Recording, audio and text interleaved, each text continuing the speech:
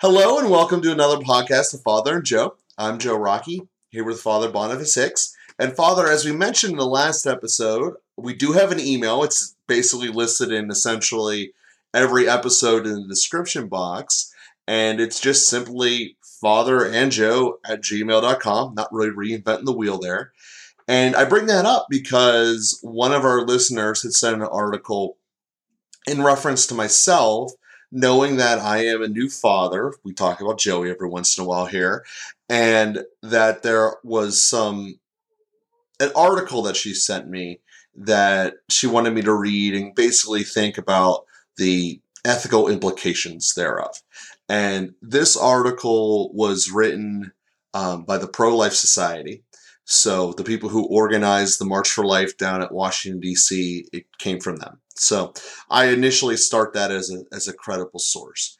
And essentially what the article is about and what it is articulating is the way that vaccines are researched in this country. So not really this country, just by science, by biology, because it's done essentially as the world standard. And essentially the way that you would study a disease is you keep the raw disease at its peak form alive as long as possible, which means it needs to replicate and live in living cells to be able to do that. So there are a number of different ways that people have attempted to do this throughout the years. And in vaccines, this article went all the way back to smallpox and how they went doing this. So well before what you would consider modern science. So the way that scientists would keep these diseases alive would be in other animals, mice, rats, pigs, stuff like that. There was yeast was a format for some of them. And then as well as just other biological agents that they could find that they were just really throwing things at the wall and see if it would work. But after abortion became legal, they found that 3 of these companies used an aborted baby from the 70s or 80s. Then they told the stories of said children. But the thing that came away from me was it was just this one child from the late 70s, and they've been able to keep those cells alive to keep growing the culture so that they can put the disease in it. So they're not using new aborted babies to test these vaccines. It's just the one that happened way back before I was even alive. So it raises the ethical question of, for vaccines that are using this as an initial base, is this something that we should avoid or not avoid? Because many companies do it, and we kind of don't have a choice in the market in some capacity. And this might be a conversation where we came to it like the death penalty, where my methodology is wrong in the way I'm thinking about this. But my thought process was, for the children that were already aborted, unfortunately, there's nothing I can do about that. My entire question was, in the vaccine itself, in the production, in the ongoing process, does it require more abortion? And if the answer is yes, it requires more abortion, then this is not acceptable. But if the answer is no, well then I'm not totally sure that I'm morally opposed to this if we're not doing any new killings. If at the end of the day what they're doing is keeping cells alive to test these vaccines over decades, then in one regards, I think that's a miracle of science. But in the other regards, it's almost, I don't know what to say. It almost doesn't, it seems as if there's something that's coming out of that fetus who died. So that is kind of my initial thought process. Again, it might be something that's completely off base and against the church. Maybe I should be exactly where they're at and saying that we should be condemning this and against all vaccines which are originated from it, which is a lot. So I'm, obviously going through this point with my child who's going through the immunization phase, and what should we be thinking about and asking. And this article was mostly for just to get your head starting to think, not to condemn anyone or anything like that, but just to get you to think before you went in and essentially got a shot for either you or your child in terms of a vaccine moving forward? No, it's a really important question, and I will admit at the outset that my answer to that is going to be slightly half-baked, and we might need to follow up on that in another episode when I can actually clarify a few points. But I'll give you what I got, and which is that those fetal cell lines, as you mentioned, are from a single baby who was aborted in the 70s. And you clarified very well that there aren't new abortions taking place and fetal tissue being developed and used. So the ethical use of that is around normally what we distinguish between material cooperation and formal cooperation. And so an example of material cooperation, the most common example is I pay taxes. The government uses my taxes for things that I don't necessarily approve of. I haven't approved of what the government is using my taxes for by the fact of paying my taxes. So if I approved of it, so like if I gave you money to do a certain thing, or you told me I'm going to abort babies, and I said, oh, let me give you some money to support your cause. That's formal cooperation. I'm formally, the form of what I'm cooperating with is the abortion of babies. Material cooperation, as I said, is I'm not supporting that. There are reasons to pay taxes which don't have to do with the unethical practices of the government. Now, I can't. That can't be a sort of fake thing that I say. Well, I don't want you to use my money. So, like giving to Planned Parenthood, for example. Well, I'm only giving to Planned Parenthood because I support prenatal testing or something like that. That's even questionably ethical. But I support mammograms or something like that. And I can't give to Planned Parenthood without really supporting the mission of Planned Parenthood. There's no reason for me to give to Planned Parenthood. When I'm paying taxes to the government, I'm paying that out of a civic duty. They have a right to ask for my taxes. I have a right to influence their buying decisions. It's harder to justify not paying taxes at all because one of the things that they use my tax money for might be morally objectionable. But that is a civic duty to giving to the government. There isn't a civic duty to giving to Planned Parenthood, for example. So I can't differentiate very well, like say, well, I only give to this part of the mission. Likewise, I don't agree with everything that Amazon does with their money, but I pay money for an Amazon product, a book, for example, and I'm paying for that book. So I understand that Amazon is getting profit and they may use my money for things that I don't agree with. But I'm not giving them money to use for that purpose. I'm buying a book. Now, I may be materially cooperating with some evil, and I am in those cases. Amazon is using some of my money to do things that are morally objectionable. The government is using some of my money to do things that are morally objectionable. But that's not why I'm giving them the money. There's a real reason that I'm giving it to them, which is distinct from that. So there would be better examples to use for material and formal cooperation, but hopefully that communicates the idea well enough. So I'm not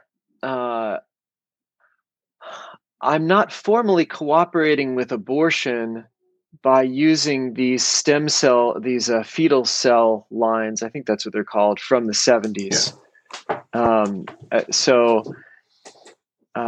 Because I didn't will the abortion. Now, if the only way to develop vaccines were by generating new fetal cell lines from new aborted babies, and I said, well, I'm not into aborting babies, I'm into vaccines, but I know that what's essential for vaccines is aborting babies, I can't make that distinction. I may say, I don't really like the things they do to put together those vaccines, but if that were in fact essential to making vaccines, I can't distinguish those things. So the very willing of vaccines. Now, this is all hypothetical. suddenly afraid of being quoted out of context. You can make vaccines without doing these things. So I may be morally in favor of making vaccines, morally opposed to using anything from aborted babies. And I can make that distinction. I can support vaccines that don't use those. And for almost everything, I think the MMR is the only vaccine that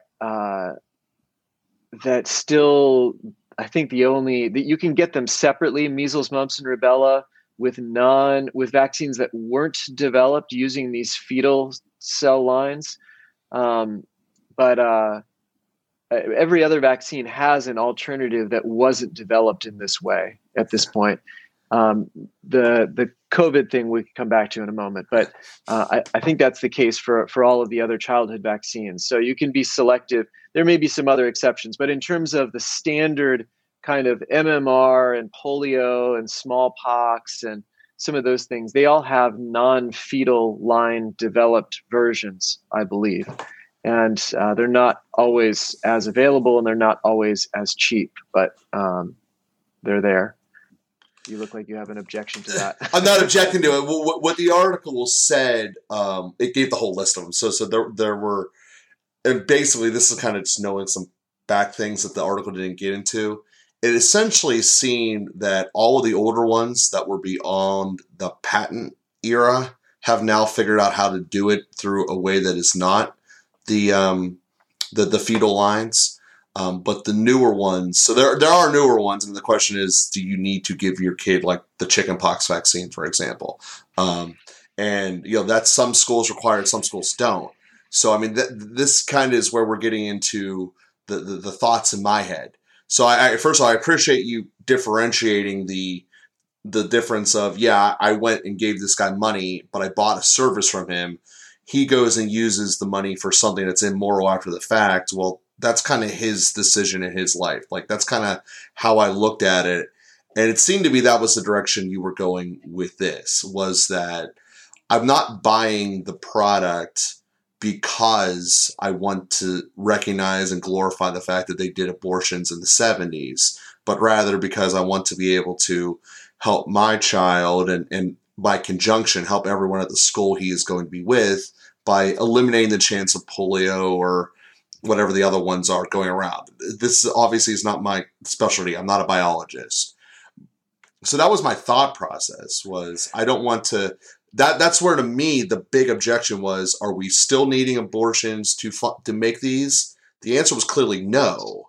The answer, at least that was from the article that they gave. So another distinction, as far as I understand, and again, I didn't do research on this, and this isn't my expertise. This is something I've kind of picked up a bit here and there, and I stand to be corrected. But my understanding is that there's a difference in the vaccines between using the fetal lines to develop the vaccine and using the fetal lines to test the vaccine. And so what happened with the 3 COVID vaccines, if I'm understanding it correctly, the Moderna and Pfizer use the fetal cell lines to test the vaccine. And in fact, fetal lines are used to test a lot of things in terms of pharmaceuticals, as far as I understand. But that's different. Some testing going on with the fetal lines is different than the development. Like, you wouldn't have these things if you didn't use the fetal lines. And you could change the testing with the fetal lines has apparently become the gold standard. And so that's a whole kind of corruption in the biological biodevelopment community that could be changed. The standards could be changed, but the testing is not essential to the vaccine. And my vaccine that this is a hypothetical me, I could protest the vaccine that I got is not used, didn't use that testing. They used it for some other one, and I didn't approve of it.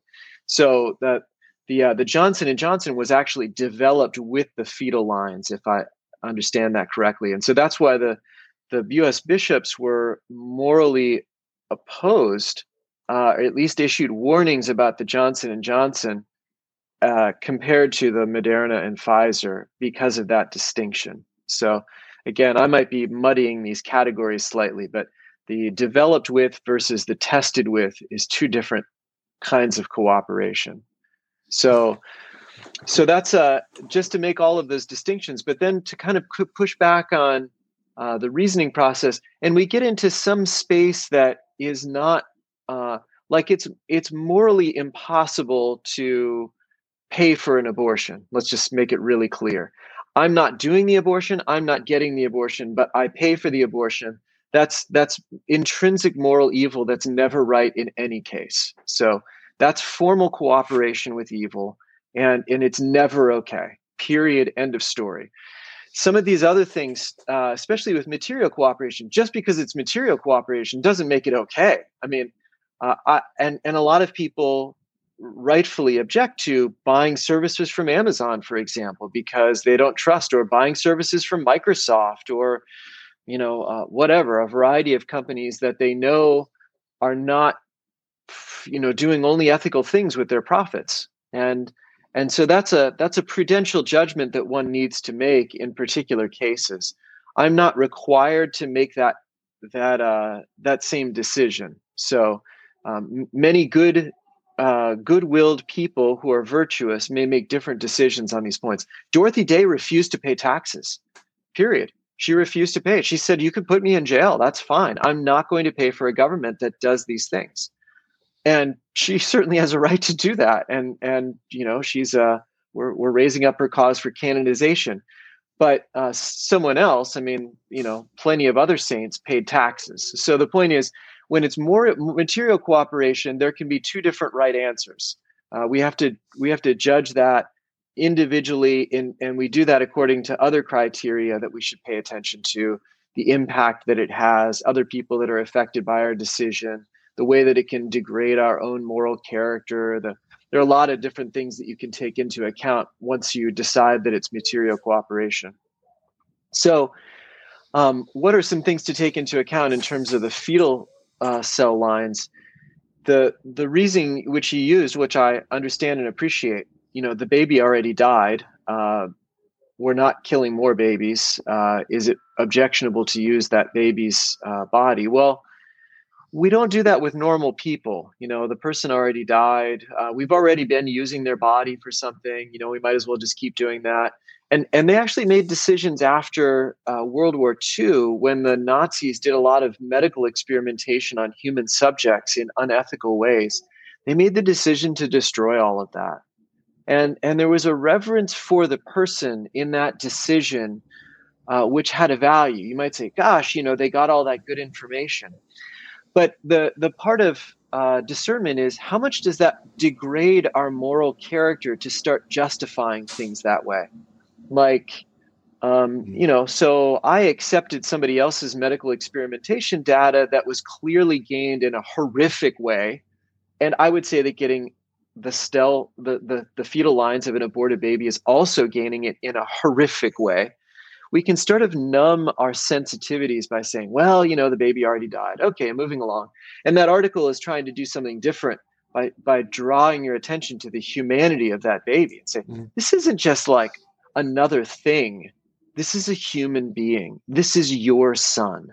This is your daughter, and really emphasizing that. Can we really use that in good conscience without making ourselves numb to the reality? Now, that's a judgment call. That's not an absolute moral norm, and that's kind of what I'm coming back to.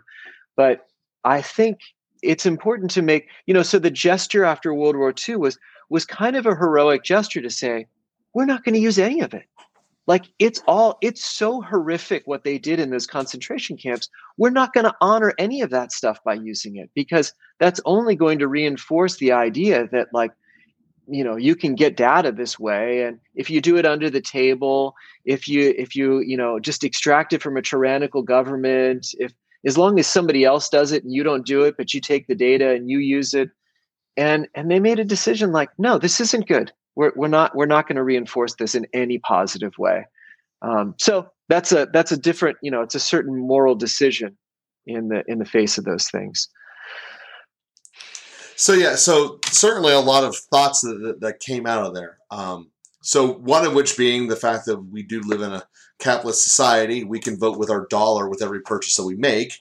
Obviously, we can't control what the people who then buy the money from do it. And one of the things about the economy is you can go down a rabbit hole and see 22 times how far your dollar goes, to the next person, the next person, the next person. It's called the multiplier effect of money. It's an economic theory, but nonetheless, the point is that we really ultimately get called to what we do with ourselves, which is kind of what we're saying there. 3 steps on the line, I have no control over who Amazon's supplier is and then who that guy's supplier is and all that. So I'm really kind of out of control there, but you can control it on your initial purchase, and that's about it. And then us being in the workforce, trying to turn people to the right direction as far as what we do with the dollars that we receive in terms of profit. So that was my first thought on there. My second thought was I totally understand what you were saying about we don't do that to people who were essentially unwilling, which is what everyone going through the Holocaust that the Germans tested on. But we do allow, like, the football players who died, who wanted to have their brains studied for the concussion study. Clearly there is something with that. And my question is, why don't we do more of that? Because at the end of the day, the goal is to get science to fix vaccines for adults. And just looking at COVID, basically children are unaffected across the board, more or less. And the only people who really truly got messed up by this disease were the elderly and the obese. Well, wouldn't it have been better to test the vaccine on tissue that is most closely to an elderly or an obese person? So, but I know that they can test my blood. I can give them my blood willingly, and they can test it, and they give it to other people in transfusions, and I'm not totally sure what they do with it, but they take my blood and they do good things with it. At least that's what the blood bank tells me. So my question from an ethical standpoint is, if I would have died from COVID at this, and would it have been wrong for science to look at my innards and see what it did to it and try to test me? Or is there just something from biological that I just flat out don't understand that makes that essentially impossible? Yeah, and I don't know what the limits and possibilities are with those testing procedures. If if there's something, the stem cell question, and I don't understand if this is the same thing with that, but the stem cell is that you have pluripotent stem cells from fetal tissue that can differentiate themselves into any kind of human tissue. So that's not interchangeable with an adult, even blood stem cell or bone stem cell. So I don't know if that's what they're doing in the vaccines. I don't understand the biology well enough to say that for sure. But in terms of testing with human specimens, there's a reverence for the body, and there's a corporal work of mercy to bury the dead, and that's the entirety of remains. We don't keep the ashes on the mantle, even part of them. We bury the whole body of the person, and that's then we're not using it for other purposes. So there's a reverence to the body. The body is a value in itself. It's not just a piece of meat that can be kind of used for whatever after death. So that's the value of really honoring the body. Now, one can make a decision, can give one's consent for the use of organs, for example, or even for the body to be examined by research. The body is, anyway, there's something that's sort of rightfully, I don't know, offensive, disturbing maybe to think about that. So to make it very personal, my mother was very supportive of scientific research and gave her body to medical research. She suffered from Parkinson's, and she wanted them to be able to study her brain and, understand if they could help other people suffer less from Parkinson's. She was in favor of that. And I admire her for making that decision. I don't like to think too much about what my mother's body went through or what would happen there. Mm-hmm.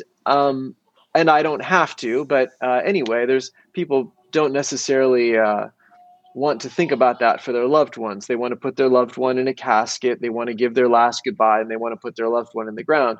And that's the Christian way. So there's nothing wrong with wanting to do that. But there are cases, and people do give their bodies to medical research, and also to be so that surgical medical students can operate on those bodies, practice and things like that. And human subjects can be an important thing for helping the next generation. So it's not intrinsically it's not a moral problem, but anyway, there's also a reverence for the body. Those are the kind of competing goods that are there, and both worth upholding.